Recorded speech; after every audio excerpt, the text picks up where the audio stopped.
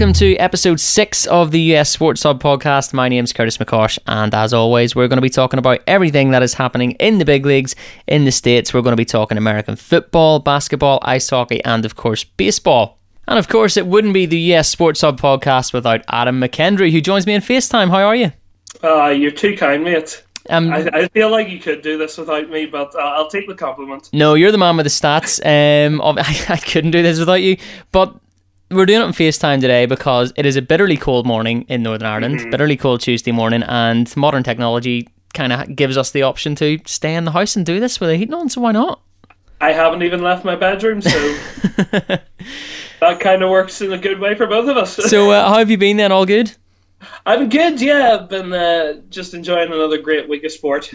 Yeah, I mean, we've had the World Series, we're moving into the final week of the trade deadline for the NFL, and the NHL and the NBA are fully underway now. Very exciting. Yeah, that's what I was going to say. Obviously, we missed a week last week, and schedules just conflicted and stuff, and it kind of means the very end of the last podcast, we didn't know who was going to be in the World Series, and the very start of the next podcast, we now know who has won it. It was a bit disappointing. I really wanted it to go on for another week because then it could have finished on Halloween night, which would have been pretty cool. But we'll talk about it later. Yeah, we'll talk about it very soon. So, like you say, over the past sort of week or so, then we've reached the midway point of the regular season in American football, basketball, and ice hockey now in full flow, and we have a World Series winner. So, where do you think we should start today? Let's go for the NFL. Let's go for the NFL. Let's do it. So, in the NFL, we have one unbeaten team left. We've reached the midway point, and we're talking about the Rams. Well, this was their hardest game so far, and it certainly panned out that way.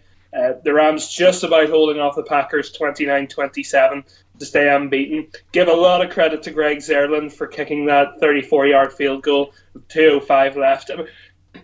A lot of people think kickers have a very easy job in the NFL whenever all they've got to do is kick it straight and you've got it.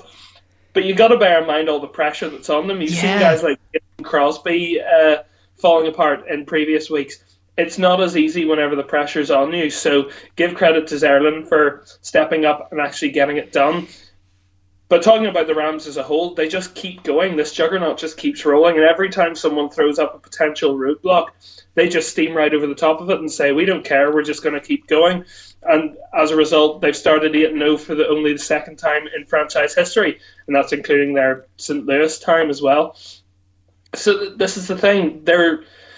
Every time you think this could be the time that they lose that unbeaten record, they keep going. They've had cornerback problems. They've had questions over whether their secondary is good enough in general.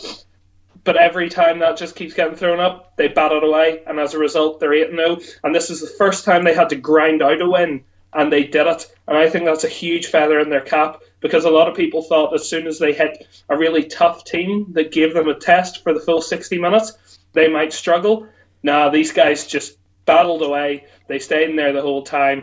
And whenever their backs were up against the wall, they found a way to get out of it. Yeah, it kind of shows you that they are the real deal, doesn't it? Yeah, exactly.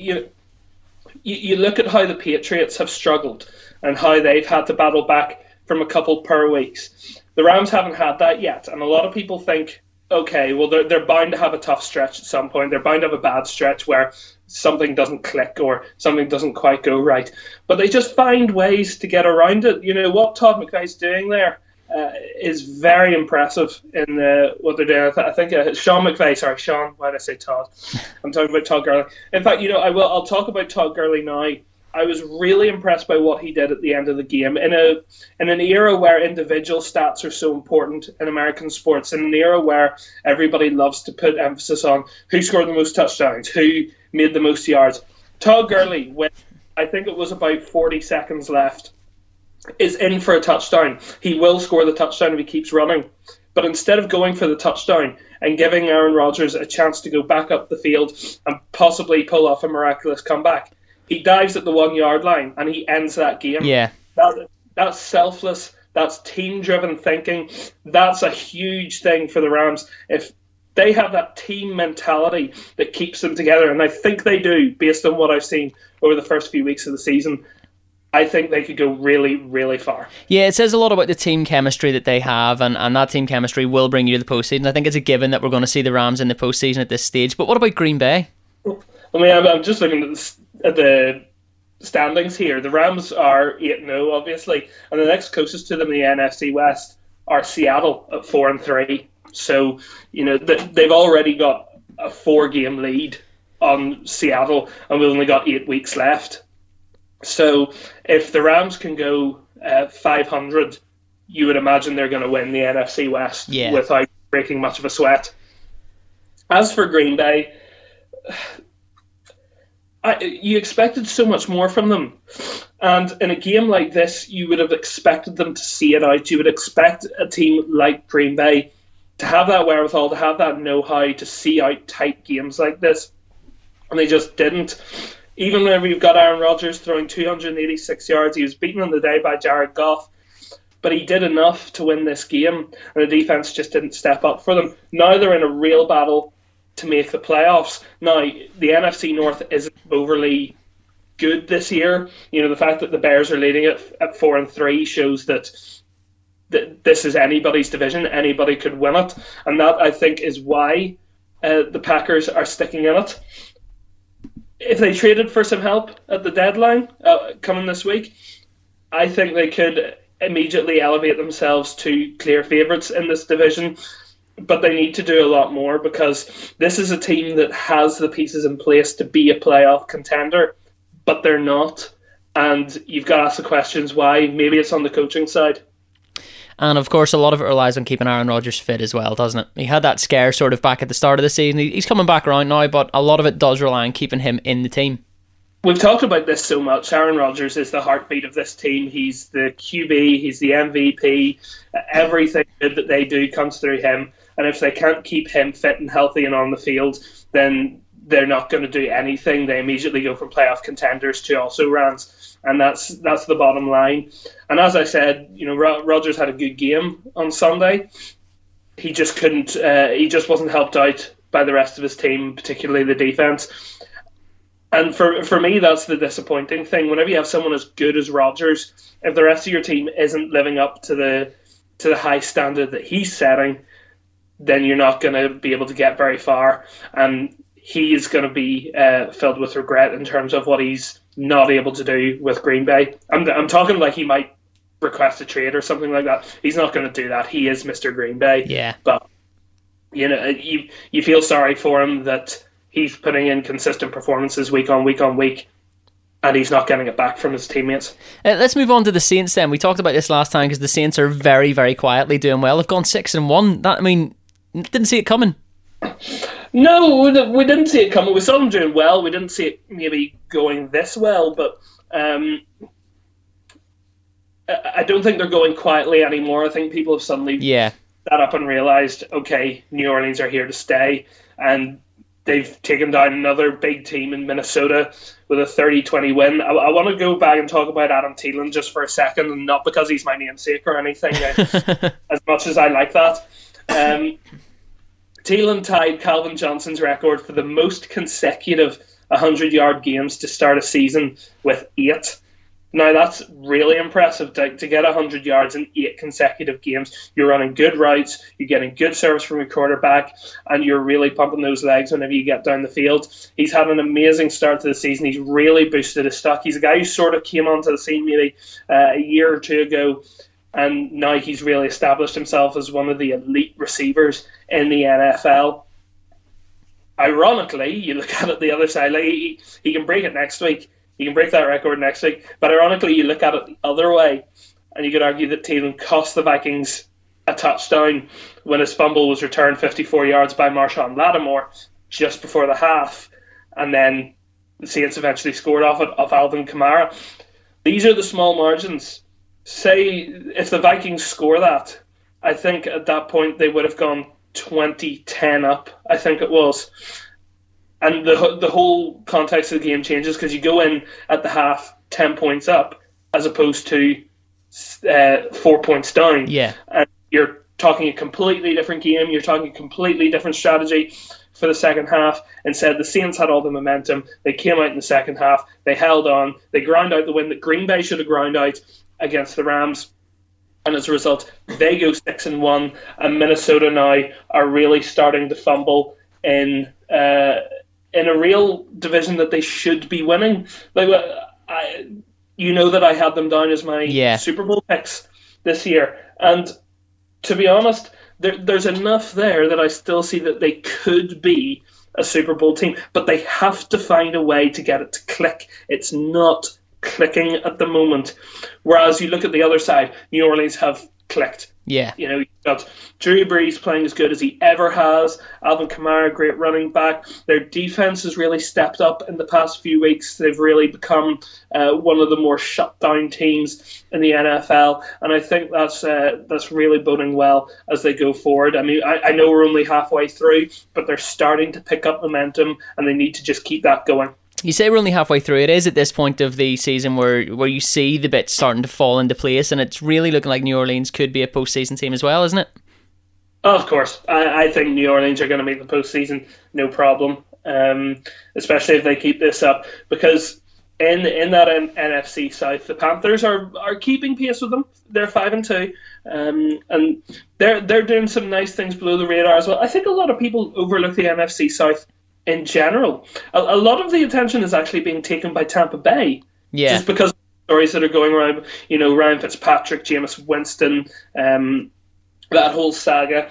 But the Saints and the Panthers are slowly being two of the more impressive sides in the NFL. And I think whenever you look at the Saints, you see a playoff team. They have the offensive capabilities, and then the defense is starting to step up, which is what they were needing more than most. Let's move on to the London game, the Jaguars and the Eagles. I mean, controversial in some ways, not just because of the state of the pitch for Spurs game last night. There was a lot of talk about that, but I mean, it was an interesting game, and the Eagles managed to hang on and get that win. They've not been great at closing out games this season, but they managed to get it done in London. Yeah. We talked before the season began about how difficult it is to defend a Super Bowl. And I think the Eagles suffered from that very early in the campaign, because they just didn't find that spark that they had last year. And I think a lot of people are expecting them to burst out of the gate and be that elite team that everyone was looking at. Now that the pressure's off them a bit, nobody's really talking about them now as Super Bowl contenders anymore. They're talking about them as a potential playoff team. But all of a sudden they have found something in there that has really brought them back.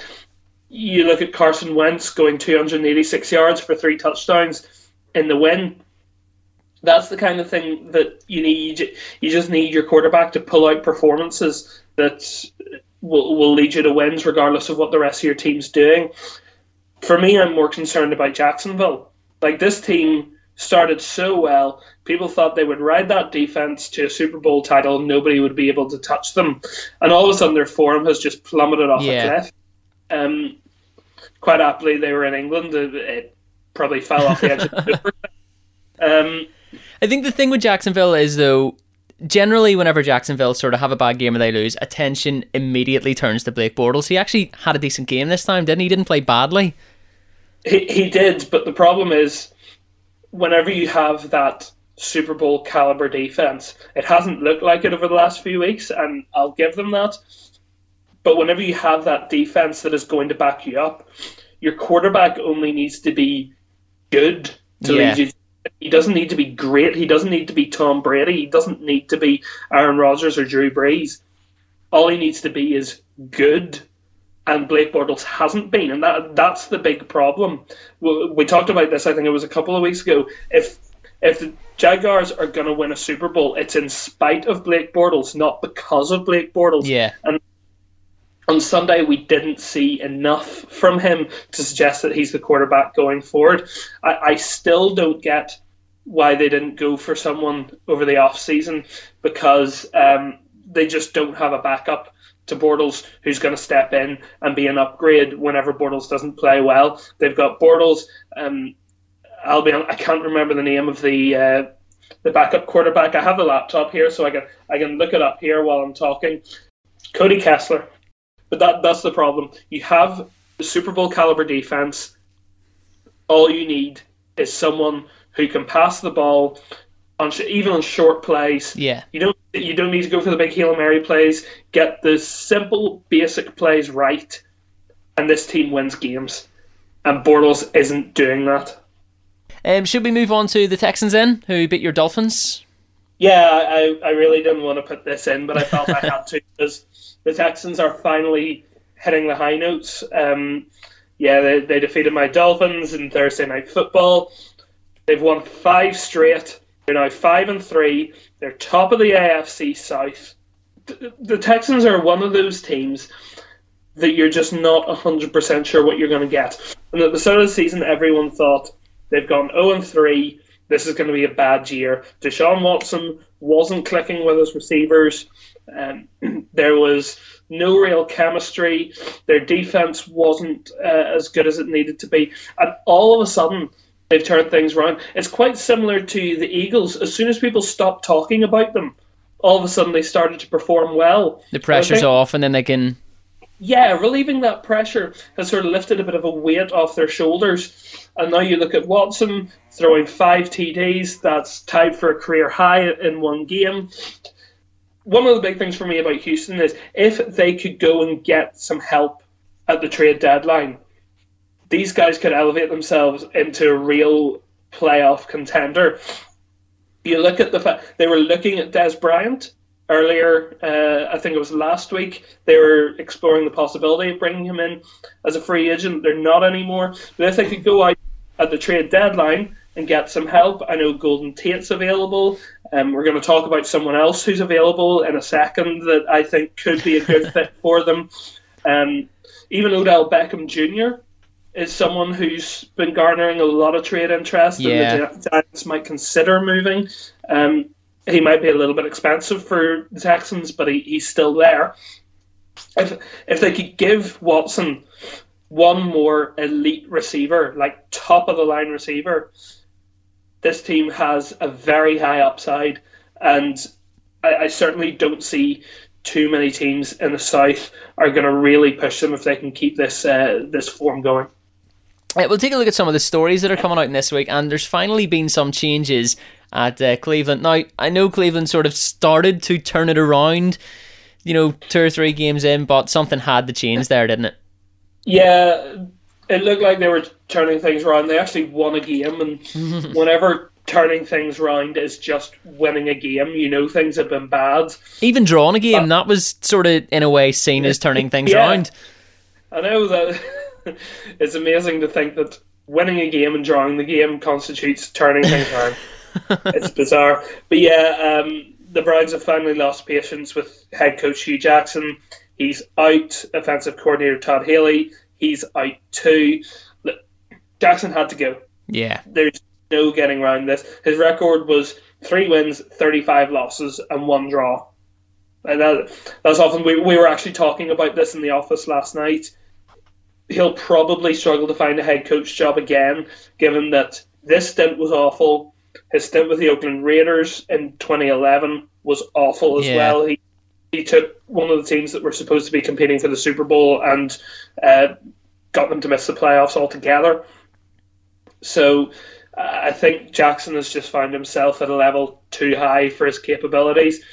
He might come back as an offensive or defensive coordinator, but I don't think he's going to work at a high level again, unfortunately, because the thing was, the Browns had made enough of a splash in free agency, and they made a few important trades to suggest that this team was good enough to at least be a mid-level team.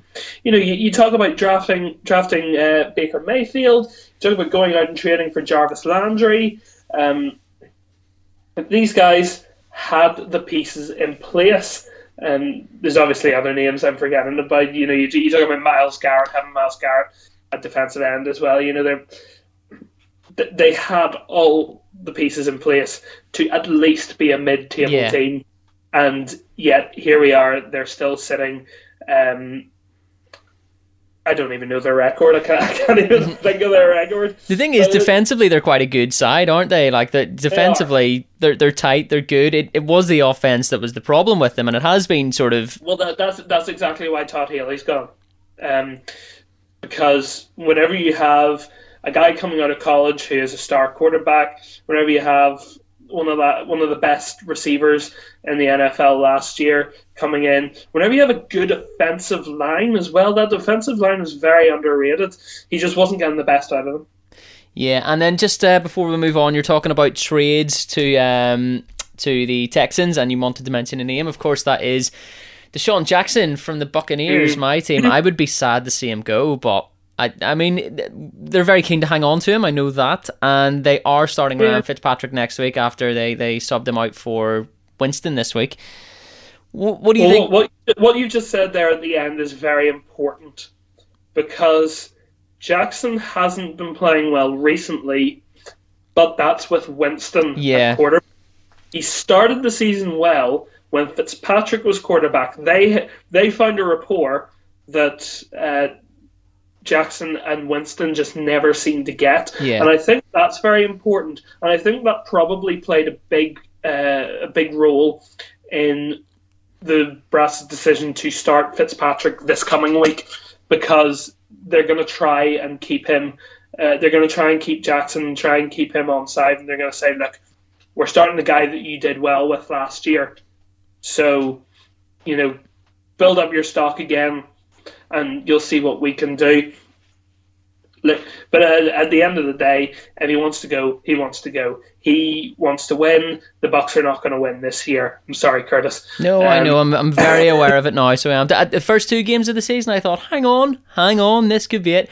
But yeah, it just wasn't to be. However, I mean, it was very impressive what Fitzpatrick came on the pitch and did on Sunday. Well, I think whenever they brought him on, they just sort of thought to themselves, look, what have we got to lose? See this game out and put yourself in the frame for starting next week. He most certainly did that. Yeah.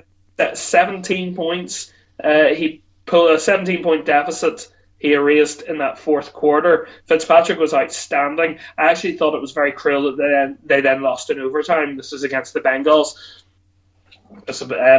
But like, that's... Whenever you see the difference between what Fitzpatrick brought and Jameis Winston brought, you've got to start thinking to yourself that Winston isn't all he's cracked up to be. Well, yeah, it begs the question then, is he the franchise QB that Tampa Bay want? And to be honest, I'm not 100% sure. I think you put him on the trade block. I think you start...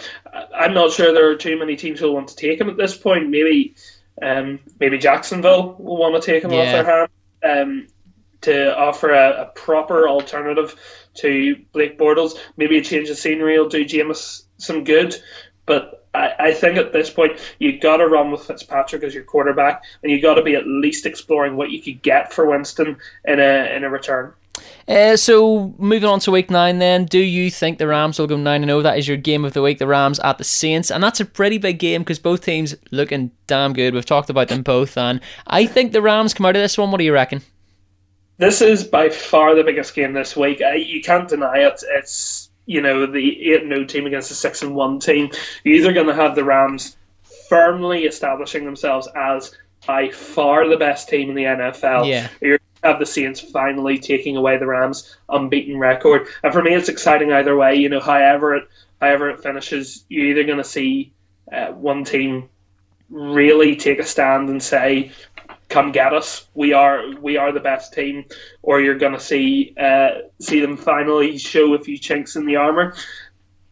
I said earlier, the Rams, every time someone throws up a problem, they just bat it away. They just knock it out of the park and say, we're just going to keep going. And we've talked about their cornerback issues. We talked about their cornerback issues earlier.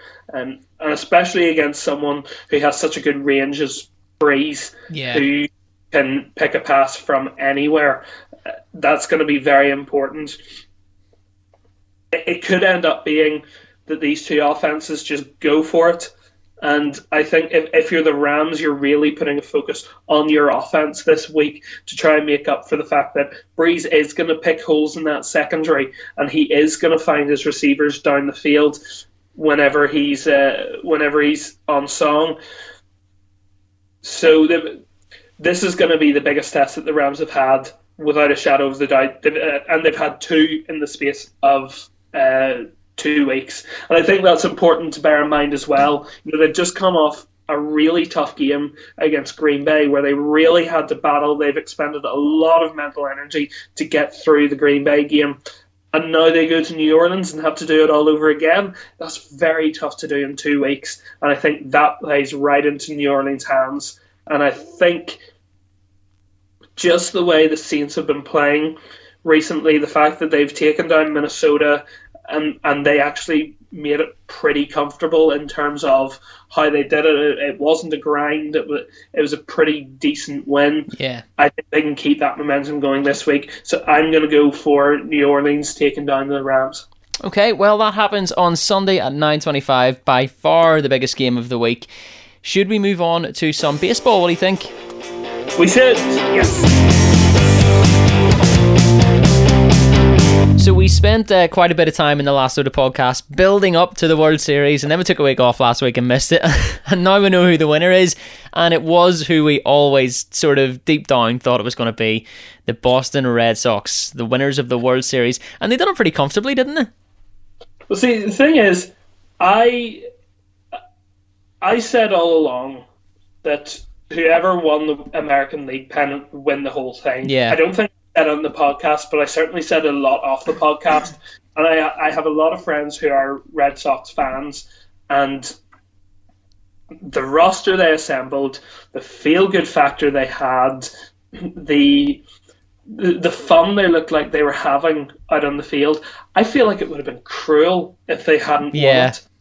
And I know it's sport. I know it happens that teams who are supposed to win it don't win it. And I'm not trying to argue that. But you just looked at that Red Sox juggernaut and you just thought, how does anybody take them down? And for all the work they did, I think they were deserved winners. And I think one thing you mentioned to me was just the depth in the bullpen that they had, and just the depth of the team in general. And that really showed right across, all of the postseason, didn't it? They didn't really get challenged too much. If they lost the game, they come out and they sort of took the next 3 or whatever it was, and it really showed that they are hands down the best team in baseball. Well, you look at that game 2, and the fact that game 3 in the World Series, the fact it went to 18 innings. Yeah. The fact that Nathan Eovaldi comes in and pitches 97 pitches in extra innings and takes the loss.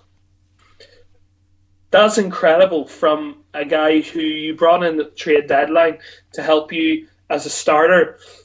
And he comes in and gives you 97 pitches worth of outstanding output. He didn't deserve to lose that game. Someone had to, but he really didn't deserve to.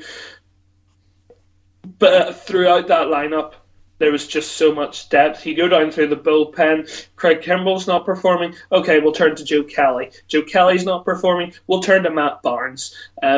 Steve Pearce at first base was an absolute revelation. He's the MVP of the series. The Blue Jays were practically paying the Red Sox to take him off their hands. That's how much they wanted rid of him.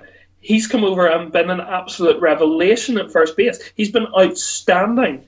And to be near the MVP of the series just shows the good work that the Red Sox front office did to realise that Pearce was someone who could help them out. A lot of teams would have probably looked at him and said that you haven't played well this season, we're going to pass on you, spend the rest of your time this season in the Blue Jays, go again in free agency.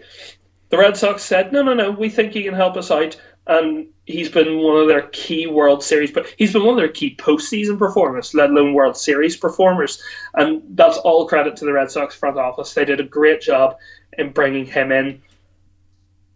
But as you said, throughout that lineup, just so much depth. That was one of the big differences for me in the World Series. Whenever you got through the first 3 of the Red Sox, you then had another 3 coming up behind you. J.D. Martinez coming up in that second 3. And you go down into the bottom 3 and you bring in the likes of Jackie Bradley Jr. and Brock Holt and whoever was playing catcher, either Sandy Leon Christian Vasquez. There's no let up in terms of the power, in terms of the hitting capabilities. Whereas the Dodgers, you just didn't quite have that. There's a little bit down the bottom end of the roster where you just thought, okay, we can breeze through you guys, get back to the top of the roster. Red Sox, no let up. This is one of the best teams that has been assembled in recent memory, certainly. Yeah, it's just something that the Dodgers didn't have, and it sort of got me thinking. And there's no scientific basis in this. It was just a hunch that had Milwaukee got through to the World Series, I think we might have seen a better game. What do you think? I think Milwaukee looked really good. They looked like a fun team to watch, and I just thought maybe it might have been a better game. I completely agree. I think what happened with Milwaukee was they just kind of wrote the fact they weren't supposed to be there. You know, people thought they'd be good, but nobody thought they'd get that far, and I think that was one of the things that they played on. Yeah, season. You know, we're not supposed to be here, so let's just go out and give it a bit of a rip, and that played out well. I'm going to agree with you. I think we would have seen a better game. I think we would have seen a more exciting and energetic game than what we did. I still think the Red Sox would have won, but let's not take anything away from the Dodgers. I don't want to sit here and talk about the Brewers whenever they weren't even in the World Series. The Dodgers were a very good team. Yeah. Unfortunately, I think they were the fourth best team in the MLB, and that ended up just showing up. I think the true World Series was Boston against Houston in the American League Conference Series, as opposed to the actual World Series, because Houston and probably the Yankees were both better teams than the Dodgers. So in fairness to the Red Sox, they've taken the Yankees, they've taken the Astros, they've done it the hard way in the postseason, and then they took the World Series as well on top of that. So I would say they are undisputed champions, in all honesty, and the Dodgers, I think, they were the best team in the National League. I'll not dispute that. I think they had a good season, especially given that for a long time people weren't really looking at them as a superstar team. They were looking at them as a team who were sort of chugging along, and then all of a sudden they really came into their own. But I think I don't think that final series was the World Series. I really think that it was the Houston game, or the Houston series for Boston. That was the true decider.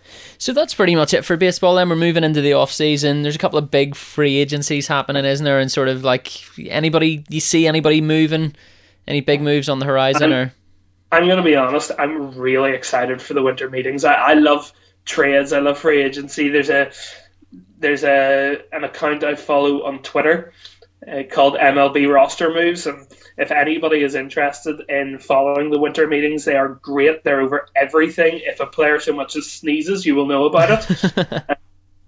So you go into the winter meetings, teams are talking non-stop. You'll have trade opportunities flying one way and they'll come back the other way, and suddenly you'll have another team involved. It's brilliant. You've got stuff going on all over the place, and it's really fun to watch the journalists who are there trying to keep on top of everything, because there's just so much going on. But as you said, there's a few key free agents. I mean, Bryce Harper and Manny Machado are the two headliners without a doubt. Those two guys are superstars, and where they end up will be massive. I still think there's a chance Harper will go back to the Nationals. I think he'll definitely dip his toe in the free agency pool and see what's out there for him. But he likes the Nationals, and I think there's a possibility he signs a contract extension there. Machado, it's been long known the Yankees like him. It's been long known that they want someone in at shortstop that will replace Didi Gregorius. He would definitely fit the bill on both regards. So I wouldn't say it's a foregone conclusion, but I certainly think the Yankees will be right up there in terms of the bidding war. And then you look at three pitchers.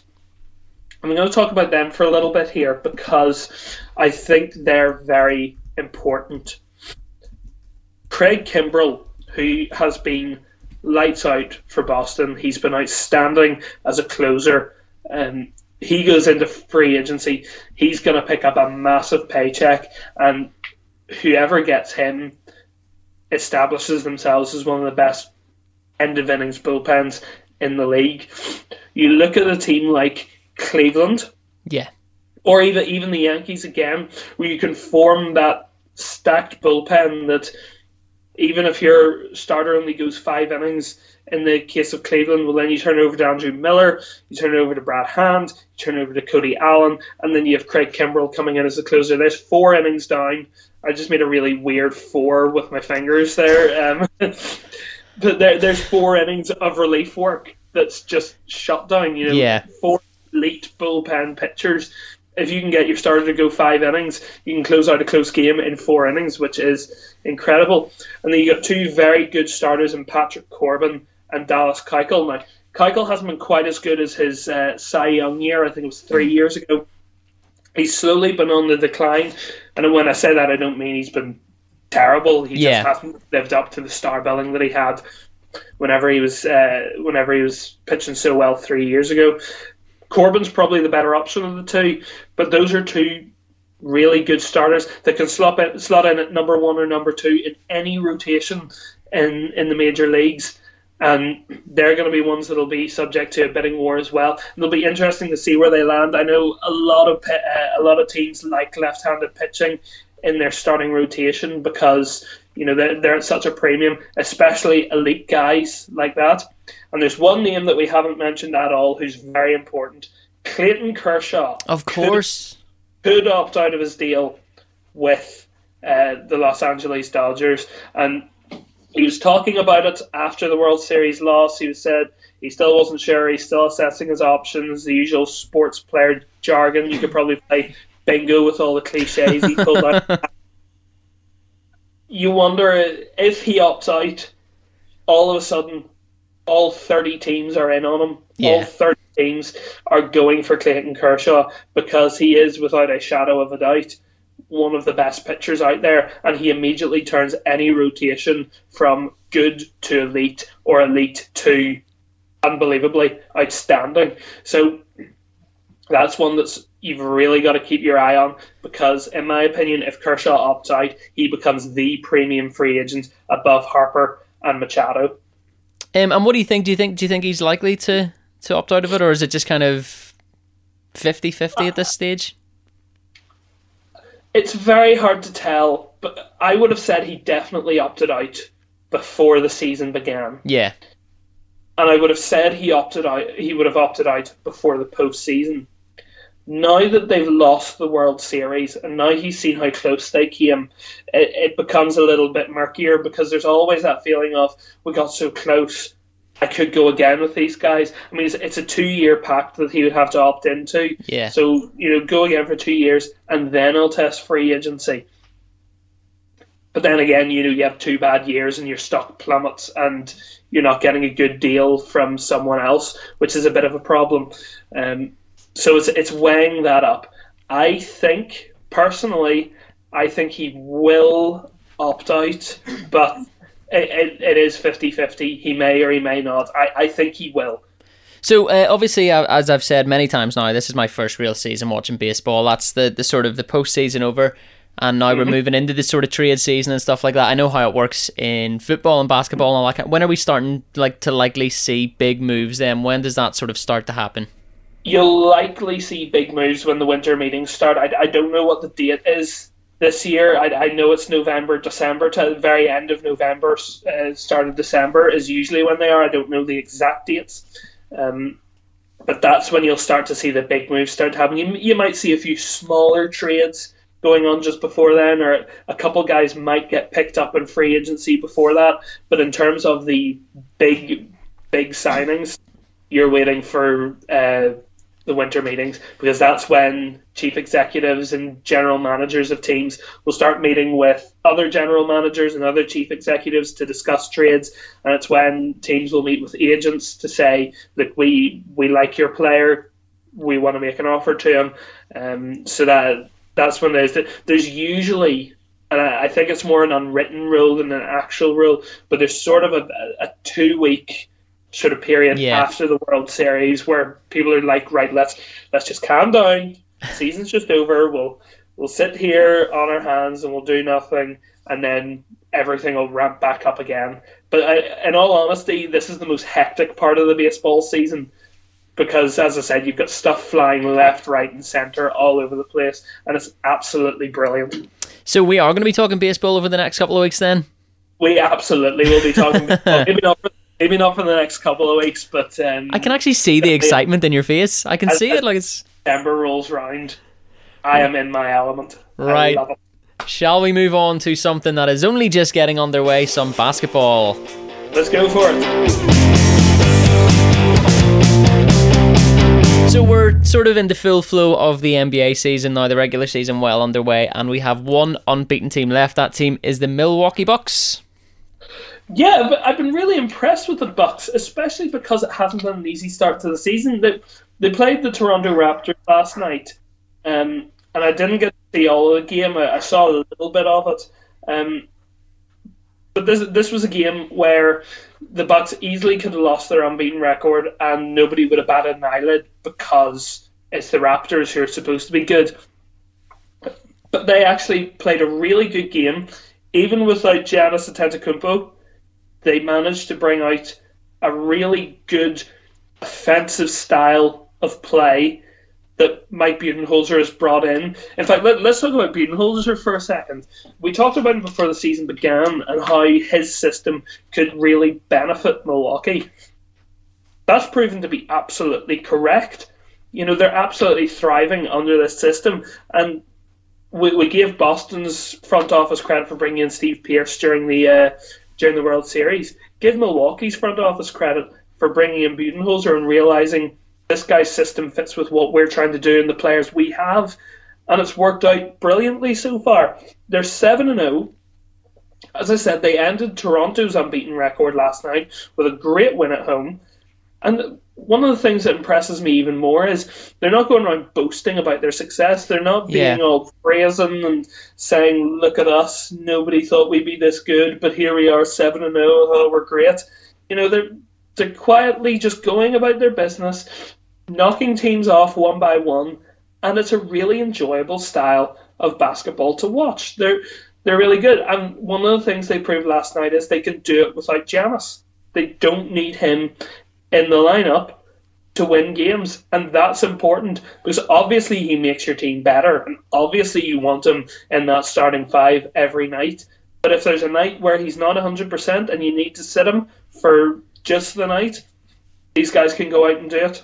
You've still got the team there. It's not quite the same for the Cleveland Cavaliers, though. They're coming from the post-LeBron era, and they're not dealing with it too well. Sure, they're not. My goodness, this is awful. We really weren't sure how the post-LeBron era would go in Cleveland. And I think whenever we looked at Cleveland, there was enough veteran leadership in that team that they should have been able to weather the storm. They weren't going to be postseason contenders, and I don't think anyone saw them as postseason contenders. But we thought they'd at least start better. They're 0-6 to start the season.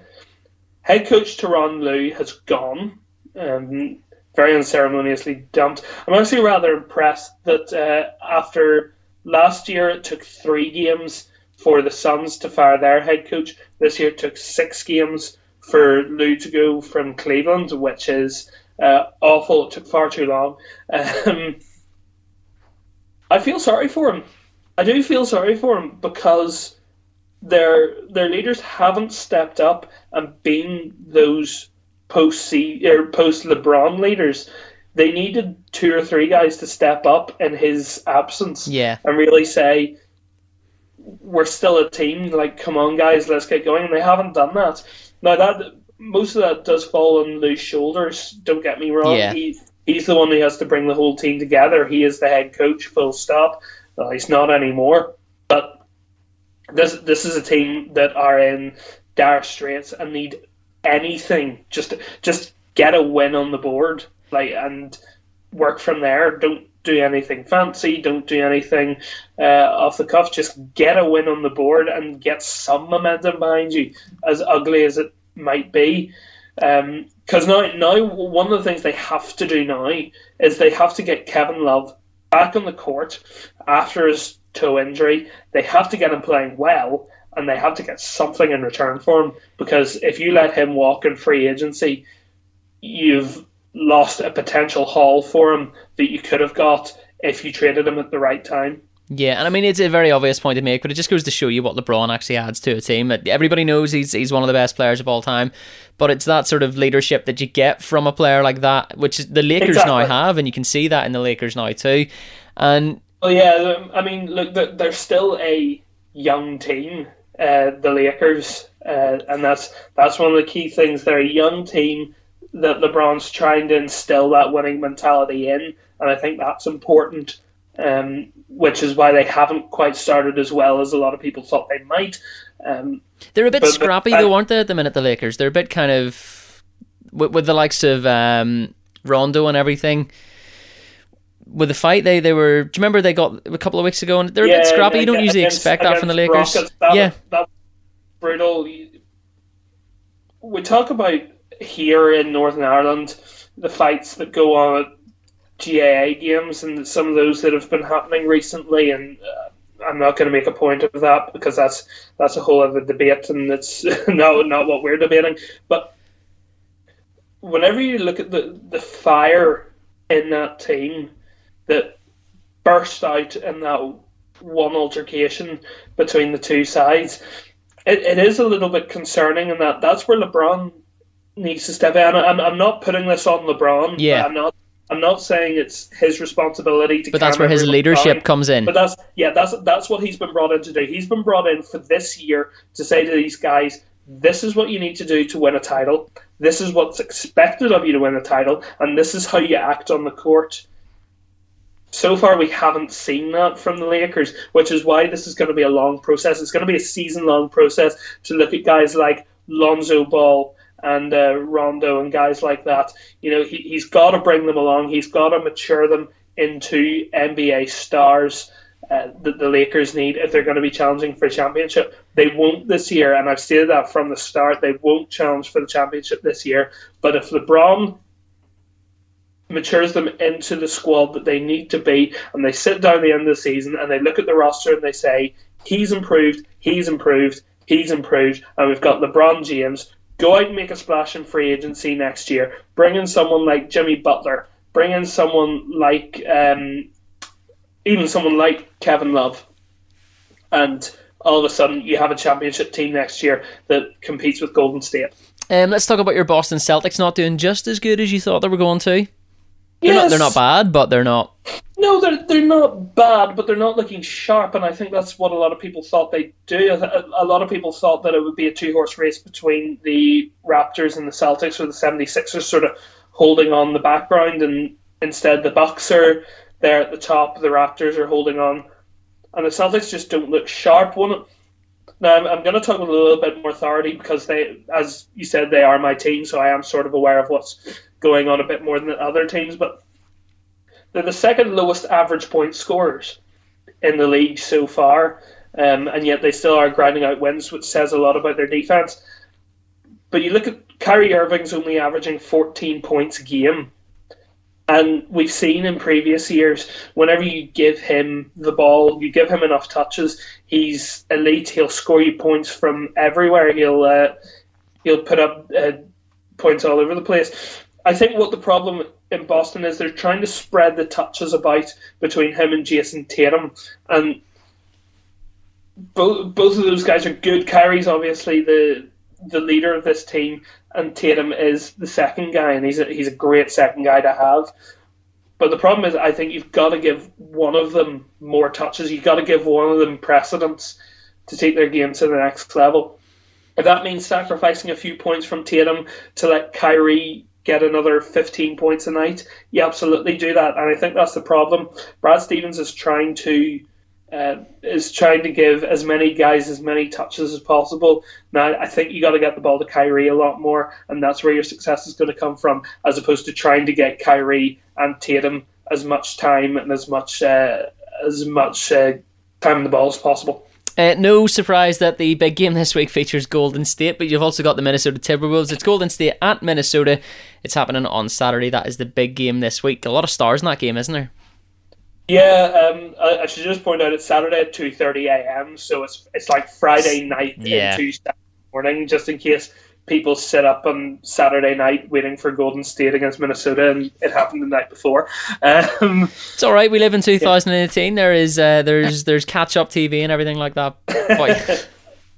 I'll start in Minnesota because I want to. We're talking about Jimmy Butler so much, but the saga still rumbles on. It continues, but it's settled down though, because it has settled down. But the Houston Rockets decided that they didn't like that, and they go and offer 4 first-round picks for Butler spread over the next. I think it's up to 2025, so it's the next 6 years. They've spread out 4 first-round picks, which is ridiculous. Butler's good, but he's not that good. Do you think that's a case of trying to unsettle Minnesota? Or no, do they really want... No, I think it's a genuine offer. And I think it's a genuine offer because Butler is the kind of guy that would fit into that Rockets system. He is the kind of guy that would come in and complement what they're trying to do with their sort of 3-point system. But at the same time, I still think that's too much. You're giving up 4 first-rounders. Yeah. You can't overstate how big that is. That's a huge amount. And depending on how Houston play over the next few years, one of those could be the first overall pick, which is outrageous. But just on Butler himself, he is playing well. They said before the start of the season that the Timberwolves would look for a trade in exchange for Butler playing his hardest for them, and to this point he has lived up to that side of the bargain. He's been very good. I meant to look up some stats. Well, I remember talking about it a couple of weeks ago, and we were saying that is absolutely not the way to do it, because no. But it seems to have worked. I still think they should trade him. I still think they should be looking at a way to get rid of him because he wants out. They want him out. Meet in the middle. Give him a trade. While he's still here, he should play his butt off for the team. Yeah. Every week. Which he is. That should not change, but the Timberwolves should be a lot more active in getting a trade for him. And if Houston have offered 4 first-rounders for him, I would jump on that without a second's doubt. That's a great deal for a guy who you are supposedly trying to trade. Getting back to the game, Golden State, Kevin Durant and Steph Curry are in sit back and watch them shine for him. It's one of those things where they're in that kind of form where if you give them the ball, the defense should just stand aside and let them get a 2-pointer as opposed to trying to defend them and potentially giving up the 3-pointer, because they've just found that form at the start of the season, and it does not bode well for the rest of the league. And I was reading something earlier this week about, is it good if a team goes on and dominates like Golden State does, like it looks like they could do, and the questions of, is it unfair that they do that, and should there be some sort of restrictions placed on them? But I think it's great. I think it's great to see all these guys come together in one team, looking so good. It's enjoyable to watch. It's fun to watch, and in my opinion, long may it continue. Because at some point, Golden State are going to lose these guys, whether it be in free agency or retirement, whatever. They're going to lose these guys. They're not going to replace them because they won't have the sufficient draft picks to draft well enough to replace like for like. They're not going to be able to go out and trade because they don't have the players to trade anymore. So at some point the Warriors' dominance will end. They're not going to be, dominating the NBA for the next 50 years. While it's happening, sit back and enjoy it. Well, that's it. The point I was going to make was, it's kind of like watching Barcelona in football a few years ago. Who wouldn't want to watch that? They were so good. Who would not want to watch that group of guys come together and just annihilate teams with how good they are? Who wouldn't want to watch that? Well, yeah, I don't like making comparisons between two sports. Yeah. Especially whenever, one's NBA and one's football, which are two completely different sports. But you're absolutely right. Just watching Golden State at the moment is basketball at its best, and for anyone who wants to break that up, I think you should jog on, because it's fun. It's fun. And end of the day, you sit down, you watch a Golden State game, and you're entertained because these guys are just so good. Let's talk some NHL. What do you think? I think that's good. Let's go for it. talk some NHL again. The NHL season in full flow. I can see you're not really concentrating. We're just sort of off air talking. I'm absolutely concentrating. Talking there about.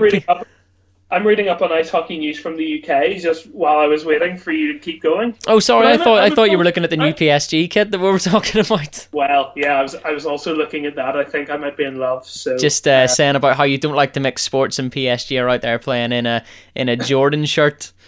But no, it is nice, isn't it? It's very, very nice. I don't like making comparisons between sports. I don't mind sports mixing. Sorry. My fault. Michael Jordan went and played baseball and basketball. I don't mind that. That's right. No, that was pretty. I completely forgot about that. He went off and played baseball. Yeah. Space Jam, mate. Come on. Space Jam 2 on the way. Right, let's talk about NHL. Let's talk some ice hockey. And the two teams you're liking at the minute are Vancouver and Montreal.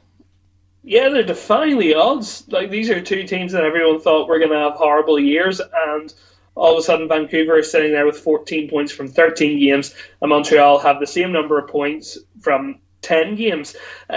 I've been particularly impressed by the Canucks, given that they've been dealing with key injuries to I know Elias Pettersson is back, but he was out for a while. We've got Chris Tanev out, Brandon Sutter's out, Andreas Nilsson's out. The list goes on. They've got quite a few guys on the injured reserve, and yet somehow they're picking up points all over the place. They've been really impressive. They downed the Wild the other night, who were on a 5-game winning streak. They're relying on that young core, but I think they're loving the fact that nobody thinks they're going to succeed. They can go out there and play how they want to. They can go out and play a really unrestricted game, and I think it's really benefiting them. I've been very impressed.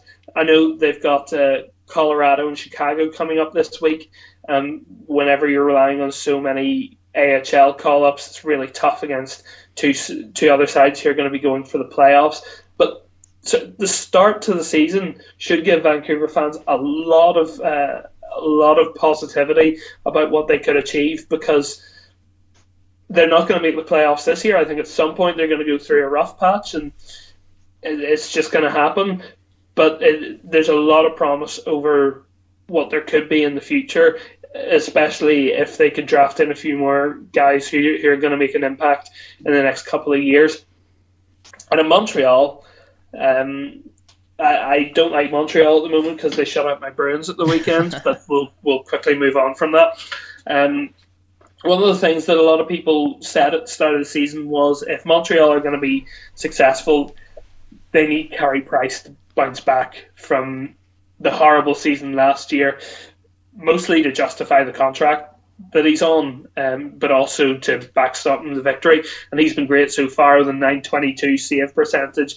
And Max Domi, whenever they made that trade for Max Domi with sending Alex Galchenyuk the other way to Arizona, it was a case of two very similar players who they were trying to give a different change. They give them a change of scenery to see if it impressed.